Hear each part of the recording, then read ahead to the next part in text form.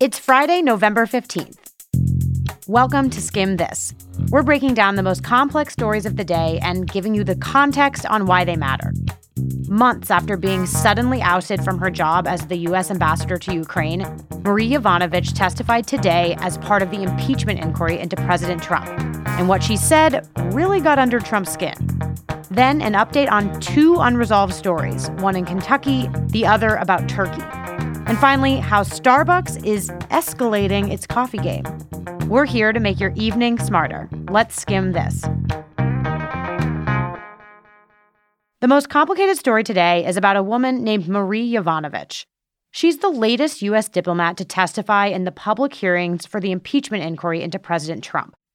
Today on Capitol Hill, she helped provide context on the sequence of events that led to the inquiry in the first place. So today, we're going to get into what you need to know about Marie Yovanovitch, why her backstory as the former ambassador to Ukraine is important to the inquiry, and how the president himself got involved in today's hearing. So, who is Yovanovitch? She was born in Canada but moved to the U.S. when she was 3. In her late 20s, she became a diplomat, a career she said today hasn't been glamorous. She's had to move 13 times over her career, and several times to so-called hardship posts, a fancy way of saying really unsafe places like Somalia, which was the first place she was sent. In August 2016, she arrived in Ukraine as the new U.S. ambassador. Part of her job there, as she testified today, was fighting corruption. Corruption is also a security issue because corrupt officials are vulnerable to Moscow. In short, it is in America's national security interest to help Ukraine transform into a country where the rule of law governs and corruption is held in check. Yovanovitch also said today that her anti-corruption push in Ukraine made her a target of certain politicians and business people, which she said was not a surprise. What was a surprise to Yovanovitch was what happened in April of this year. In the middle of the night, she says she got a surprise call from a State Department official telling her she had to fly back to the U.S. right away, that her time as U.S. ambassador to Ukraine was over, quite a bit earlier than she expected. And that is the root of why she testified today, the circumstances under which she was arguably fired from her job. Yovanovitch said today, as she understood it, there were, quote, concerns up the street about her. Up the street meaning the White House. Because as she told it, there had been a smear campaign underway at the White House to get rid of her as ambassador going back to the previous summer. One person Yovanovitch says was part of that campaign was Trump's personal lawyer, Rudy Giuliani. He's the guy who was also pushing Ukraine to investigate former VP Joe Biden.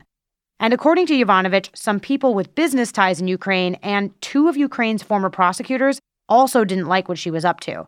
It's not entirely clear why. But the rumors against her started. Rumors that she was dissing the president behind closed doors or telling one of the Ukrainian prosecutors that he couldn't investigate certain people. Yovanovitch denies those accusations. But those rumors, they turned into a media campaign against her in the U.S. In the weeks before her firing, articles started popping up saying people in the administration wanted her fired. Then Trump and his son Donald Trump Jr. shared those articles on Twitter. Yovanovitch said all of this marked a scary new precedent for her. What continues to amaze me is that they found Americans willing to partner with them, and working together, they apparently succeeded in orchestrating the removal of a U.S. ambassador. How could our system fail like this? How is it that foreign corrupt interests could manipulate our government? Then, this past September, she said she was devastated to read the now famous transcript of Trump's phone call with Ukraine's new president. The phone call in which Trump told his counterpart that Yovanovitch is, quote, going to go through some things. Yovanovitch said after reading that, she's going to go through some things. It didn't sound good. It sounded like a threat. To be clear, it's not like the president is likely to be impeached just because he fired Marie Yovanovitch. But her testimony today shed light on the origins of the shadow diplomacy that's at the heart of this inquiry, which is about whether Trump abused his power to influence foreign policy for his personal gain. And it turns out her allegations really got under Trump's skin. This morning, while Yovanovitch was testifying about Trump smearing her reputation, Trump went after her again on Twitter, saying things like, quote, everywhere Marie Yovanovitch went turned bad. Shortly afterwards, the Democratic chairman of the House Intelligence Committee, Adam Schiff, asked Yovanovitch about Trump's real-time taunts. Now the president in real time is attacking you. What effect do you think that has on other witnesses' willingness to come forward and expose wrongdoing? Well, it's very intimidating. Schiff doubled down on that sentiment. Some of us here take witness intimidation very, very seriously. Some Democrats are saying Trump's tweets today were real-time intimidation and could be part of articles of impeachment against Trump if it comes to that. So what's the skim? Republicans point out that the president has the right to appoint and dismiss ambassadors whenever he wants. Yovanovitch even said that herself. And she wasn't in her post at the time of the July phone call when Trump asked Ukraine's president to look into Biden. But for Democrats, she provided a first-hand account of the impact of these pressure tactics on Ukraine, which she said have hurt U.S. diplomacy and security. And the president's behavior during the testimony might become more grounds for impeachment. Meanwhile, the public hearings continue next week, but the closed-door depositions haven't stopped. Those are kind of the fact-finding parts of the inquiry. One person who testified behind closed doors today is David Holmes, who reportedly overheard a second phone call in which President Trump asked about, quote, the investigations.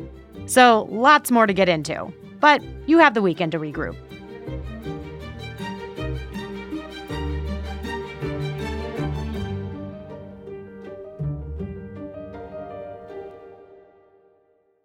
We want to give you a quick update on two stories we've talked about in the last few weeks. One about a recent unresolved election, and the other about an unresolved foreign policy move. First, an update on the recent governor's election in Kentucky. Remember, the current governor, Republican Matt Bevin, was running against Democratic Attorney General Andy Beshear. On election night last week, the race was super close, like less than half a percentage point close, and Bevin was on the losing side. But he wouldn't concede. Instead, he requested a recanvass. That's basically a check of the vote counts from each voting machine to see if there were any errors. We explained it in our November 7th episode. According to Kentucky's Secretary of State, the recanvass gave the same result. So yesterday, Bevin finally conceded the election. I truly wish the Attorney General well as the next governor of the state as he assumes these responsibilities. Kentucky is the state that gave us two prominent Republican senators, Mitch McConnell and Rand Paul. It's also a state that President Trump won by 30 points in 2016. And now it has a Democratic governor. The second story we're checking in on has to do with a recent vote in the House of Representatives.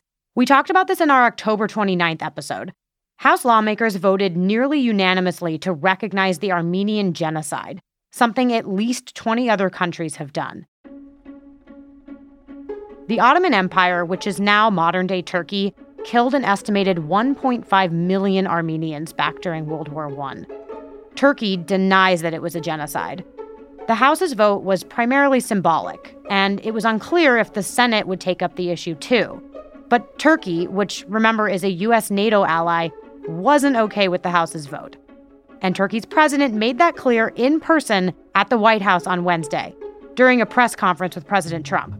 President Recep Tayyip Erdogan said through a translator that House vote was bad news for foreign affairs. They have a potential of casting a deep shadow over our bilateral relations. He added that he didn't think the Senate would follow the House's lead. Turns out, he was right. Republican Senator Lindsey Graham was in that White House meeting with Erdogan. Graham was critical of Turkey after the country attacked the U.S.'s allies, the Kurds, last month. But after meeting with Erdogan this week, Graham went back to Capitol Hill the same day and blocked the Senate's Armenian genocide resolution. And in a speech on the Senate floor, he said senators shouldn't be rewriting history with the resolution. In the Senate, only one person needs to object for a resolution to be blocked. So that was easy. But this doesn't mean the Senate won't take it up again in the future. And Graham's move is getting pushback on social media. So this probably won't be the last time you hear about this.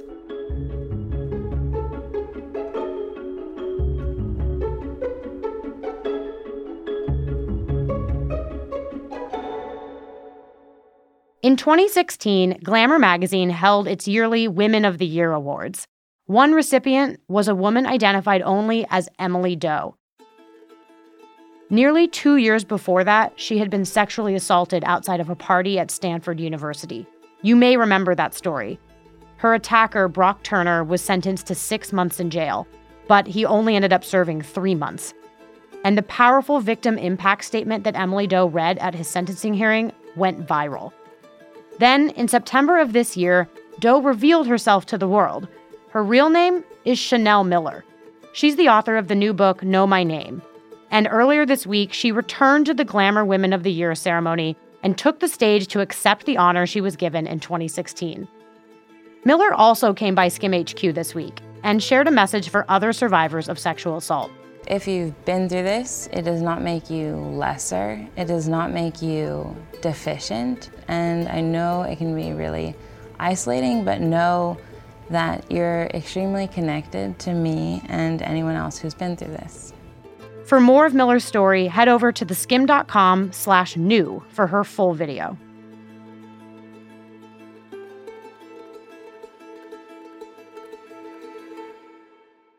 Before we go today, we've got a fun fact coming to you from the world's largest Starbucks. It opened today in Chicago and features, get this, a spiral escalator. Forget the 5 stories worth of caffeine. The escalator is what really got our attention. Turns out spiral escalators have been a thing since 1985, and there's only one company in the world that makes them, Mitsubishi Electric. Yes, Mitsubishi like the cars. The escalators don't go in a perfect 360-degree spiral. Instead, they are a series of curved escalators that still require you to get off at each floor. Still, they're a rare sighting. There are only a handful of these things in the world. The draw? As Mitsubishi says, spiral escalators deliver, quote, added value and artistic appeal. Translation, they look cool.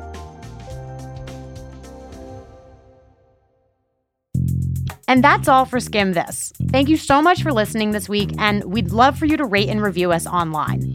A lot of news happens over the weekend, so to catch up first thing on Monday, sign up for our morning newsletter, The Daily Skim, at theskim.com. It's everything you need to know to start your day right in your inbox.